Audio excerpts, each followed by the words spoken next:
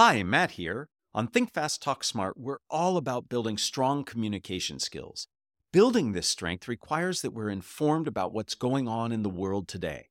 That's why I want to share a podcast I think you'll really enjoy. Make Me Smart, a podcast from Marketplace, makes it so easy to stay in the know. With short daily episodes about the latest in business, tech, and the economy, hosts Kai Rizdal and Kimberly Adams untangle the headlines and help today make sense. Listen to Make Me Smart wherever you get your podcasts. Shh. Hear that? Silence. We often equate communication with talking, but not talking, that is listening, is as important, if not more important. I'm Matt Abrahams, and I teach strategic communication at Stanford Graduate School of Business. Welcome to Think Fast, Talk Smart, the podcast. Today, I am so excited to be joined by my strategic communication teaching partner and longtime friend, Kristen Hansen. Beyond teaching our class, Kristen recently co-taught Leadership for Society, Big Arguments, Courageous Leadership. Beyond her lecturing at the GSB, Kristen is the executive director of the Civic Health Project and a board member of the Listen First Project. Hey there, partner. Welcome to the podcast. Ready to have some fun? Well, Matt, I always have fun talking and teaching with you. In fact, there's nothing I'd rather be doing every Monday before 8 o'clock in the morning. It is quite early. There are lots of things I would rather do before 8, but I truly enjoy teaching with you. Let's go ahead and get started.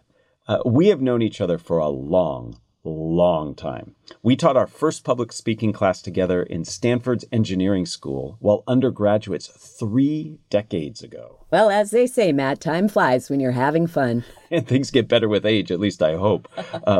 Back then, we had a lot of fun helping our students communicate better. What are 1 or 2 best practices you find yourself still highlighting after all of these years? Our challenge back at that time was helping students in technical degree programs to convey complex ideas in more accessible ways. And to this day, that is something I still really enjoy, and I know you do too, helping students craft engaging storylines from dense, complex, or highly technical material. And, I also remembered we helped students reduce filler words like and like from their verbal communications. We would actually bang a book on the desk each time they did it. Well, we don't bang books anymore, do we? But we still help students to be more confident and fluid in their verbal delivery. I remember banging books, ringing bells, clapping hands, and today, of course, there's an app for that. One thing many folks don't know about you is that you were a true pioneer in virtual communication. Our students really enjoy and get a kick out of showing the video we have of you selling the first video conference technologies from the last century. Okay, Matt, now you're really making me feel old. But you're right. I actually worked for the early 1990s version of Zoom. Thinking back to then and bringing it forward to now, what are a couple of the best practices you can share about hybrid and virtual communication? Effective virtual communication, both then and now, is so much about getting the setup right. Is my network connection strong and reliable? How's my lighting? Should I use headphones with a mic? Pro tip? Yes, you should. Do I have permission from the other side to display my slides? Getting any of these things wrong risks losing your audience before you've even gotten underway.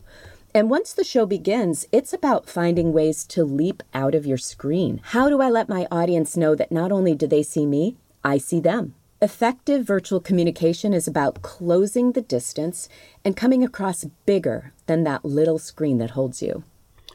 So many important points there about presence, about engagement, about permission. But the one thing I heard you say that I really want to dig deep into that helped me so much when we went virtual was the notion of it's a show. You helped me understand that you have to plan and coordinate your virtual communication. You have to think about the timing, who speaks when, how quickly do you move from one thing to the other, just like you're an executive producer of a television show. And once I started doing that, it freed me up to be more of myself in my virtual communication. So thank you for that personally, and thank you for the advice you shared with all of us. I'd like now to shift gears from talking and presenting, which is what we primarily help our students with here at the business school, to listening, which is a big focus of your work outside of the business school. Can you describe that work and how it relates to the principle of listening first? Well, after getting my MBA here at Stanford and enjoying a long career in the tech sector, I started worrying a few years ago, and I know I'm not alone, about what seemed like an alarming deterioration in our civil discourse here in the U.S., infecting our politics, our media, even just everyday interactions among families, friends, neighbors. And for me, that sense of alarm prompted me to pivot out of tech and into an emerging sector in our country full of organizations that are focused on helping Americans to bridge our social, cultural, and political divides. So now I run a philanthropy. It's called Civic Health Project, and we help organizations that are doing bridge building work across the U.S. And I also serve on the board of Listen First Project. Hashtag Listen First, the umbrella organization that represents hundreds, literally hundreds of grassroots bridge building organizations across the country. Collectively, this whole field is focused on a pretty monumental task. We're trying to shift norms in our country toward listening and away from canceling, toward intellectual humility and away from absolutism and virtue signaling, toward curiosity and away from animosity. I so respect the efforts that you and your colleagues are doing to really help make a difference in our civil discourse. And I can see so clearly how you can apply the skills that we teach our students. I'm curious if we can bring this back to a very tactical set of advice and guidance. What are some best practices you've learned that leaders, managers, and employees can use to help listen better? Well, there's no silver bullet here, but it's important to understand that better listening starts with intent.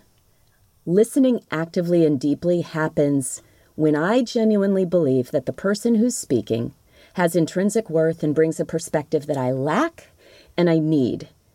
In work settings, just like in our personal lives, our relationships thrive when we cultivate our own open-mindedness, intellectual humility, genuine curiosity.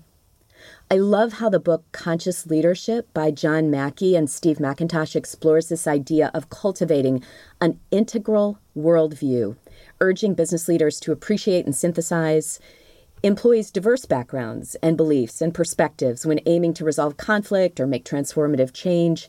Active listening is at the core of developing this more integral worldview. And when we listen, it isn't a passive exercise. Active inquiry is part of listening too. The trick is asking genuine questions that open up new pathways for understanding. Now, this can really feel hard when the viewpoints or the values that are being expressed by somebody else challenge our own, including in our workplaces. But that is also when the greatest opportunity for learning presents itself. Even if we understand this intuitively, it is hard to do. Practicing listening, just like practicing speaking, is so critical. One of the key elements that you talked about, Kristen, was this notion of how you approach it. It's your mindset. Many of us listen just enough to try to understand what the person's saying rather than really deeply try to figure out the nuance, the meaning. I like to instruct people to listen by trying to figure out what's the bottom line of what the person's saying.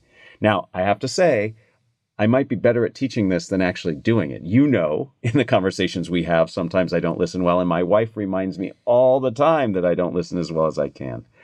But we need to listen with intent. And then I really like what you said about inquiry following. So it's not just about listening, it's about synthesizing and then following up through listening and paraphrasing. Last fall, you co-taught with Brian Lowry, a former guest here, a class called Leadership for Society, Big Arguments, Courageous Leadership. What was the main thrust of that course, and what takeaways can you share with us? Co-teaching that course, Big Arguments, Courageous Leadership with Dean Lowry, was a chance to equip students here at the business school with some of the theories out of social psychology, as well as the tools and practices to help listen better, contemplate different perspectives, and navigate conflicts where they emerge. From the boardroom to the school board to Thanksgiving weekend with family.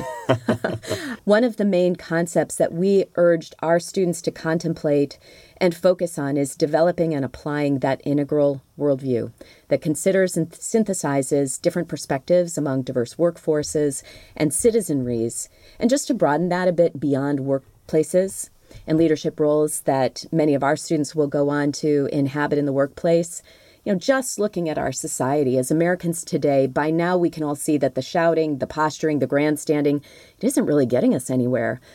One of my favorite quotes from a colleague, Mark Gerzon, is, "The world today has an advocacy surplus and an inquiry deficit." These massive societal challenges that we're facing, they're not going to get solved if we just sort and retreat into tribal factions. We label Americans outside our own tribes as enemies. We lose any sense of trust or goodwill towards one another. Social science research, and this is a lot of what we delved into in the course, it makes it clear that when we engage in deep, genuine listening, perspective taking, and perspective sharing, so that is hearing other people's lived experiences and honestly sharing our own, that's how we get down to the root. That's how we begin to cultivate deep reservoirs of trust, goodwill, and empathy toward one another. And that is a recipe for success in business and in our civic life. So much there that is so important. The foundation of this podcast is really based on some of those principles. It's really better understanding yourself, being able to listen and then respond and communicate in a way that is connected, respectful, and hopefully positively directed towards solving problems, achieving goals, pitching well. Given the wide variety of topics you teach, do you have any last ideas you'd like to share? Here's my chance to plug the idea that business can actually be uniquely impactful in helping to shift people in our society and other societies away from deep division and toward greater social cohesion through skills that include listening, inquiry, perspective, sharing, and so on. And there are 3 reasons for this. First of all, we know that business leaders are more highly trusted than nearly all other institutional leaders in our society. So there's receptivity to the idea that business leadership can point the way forward. Second, workforces are used to getting trained and acquiring new skills at work. It's one of the few places that we achieve norms and skill development at scale after we become adults. And finally, work is one place where we as Americans do tend to bump up against people with different backgrounds, beliefs, and values, something that's becoming more rare in all other parts of our lives. So it's a perfect place not only to learn, but also to practice skills of listening, bridging, problem solving, and social cohesion. So well put. It is abundantly clear that the skills we teach can be so helpful to our students, to their colleagues that they will have in the future in the workforce, and to our society. I really, really appreciate you highlighting the value of listening and strategic communication. Now, I've been looking forward to this for a long time, Kristen. Before we end, I'd like to ask you the same 3 questions I ask everybody who joins me. Are you up for that? I am. If you were to capture the best communication advice you ever received as a 5 to 7 word slide title, what would it be? Use a microphone and hold it close to your mouth. Sorry, that's 9 words. So I know you're big on amplifying your message. I'm curious, why of all the things you could have said, did you choose to say that? It's the simplest thing, but if your audience can't hear you, they're gonna tune out, and you don't want that to happen. And I know you have so many suggestions for how to get your audience's attention, to sustain that attention. And you're right. If they can't hear you, they can't listen and learn. Question number 2. What are the first 3 ingredients that go into a successful communication recipe? I'd be remiss if I didn't share the advice we give our students quarter after quarter. Know your audience, know your context, and know your speaking goal. What is it you want that audience to leave thinking, feeling, and doing differently because they've just listened to you? There you go, folks. You don't have to attend our class. You got it all in 3 key ideas: know your audience, know your context, and know your goal. Who is a communicator that you admire and why? Well, Matt, in saying this, I'm ending our talk on a somewhat more serious note, but my answer to this question has to be Ukrainian President Volodymyr Zelensky. Talk about knowing your audience, your context, and your speaking goal. I mean, well, literally under fire. He has the presence and the composure to explain what he needs, whether from the Ukrainian people, from Russia, or from Western democracies. I'm floored, amazed, and humbled. Absolutely. It has been truly remarkable to see somebody under the pressures and stresses that are going on to communicate so clearly and so passionately. Kristen, thank you so much for being here. You know I love collaborating with you and learning from you, and I love the fact that our audience gets to learn from you as well. Thanks for sharing your insights and ideas with all of us, and thanks for not sharing any of the embarrassing stories you have about me. It's been a pleasure, Matt. Thanks for joining us for another episode of Think Fast, Talk Smart, the podcast. Produced by Stanford University's Graduate School of Business. For more information and episodes, visit gsb.stanford.edu or subscribe to our show wherever you get your podcasts. Finally, find us on social media at stanford.gsb. Hi, Matt here. For most of us, presenting confidently and clearly in our native language is hard enough. But communicating in another language is marked by unique challenges and opportunities for growth. I am super excited to share our new ELL, English Language Learning webpage at fastersmarter.io/ELL. This page is designed to help all non-native English speakers feel less anxious while being more authentic and successful in their communication. In addition to practical advice, you will find Think Fast, Talk Smart episode-specific ELL content, along with links to my favorite English language learning podcast playlist. Please check out fastersmarter.io/ELL.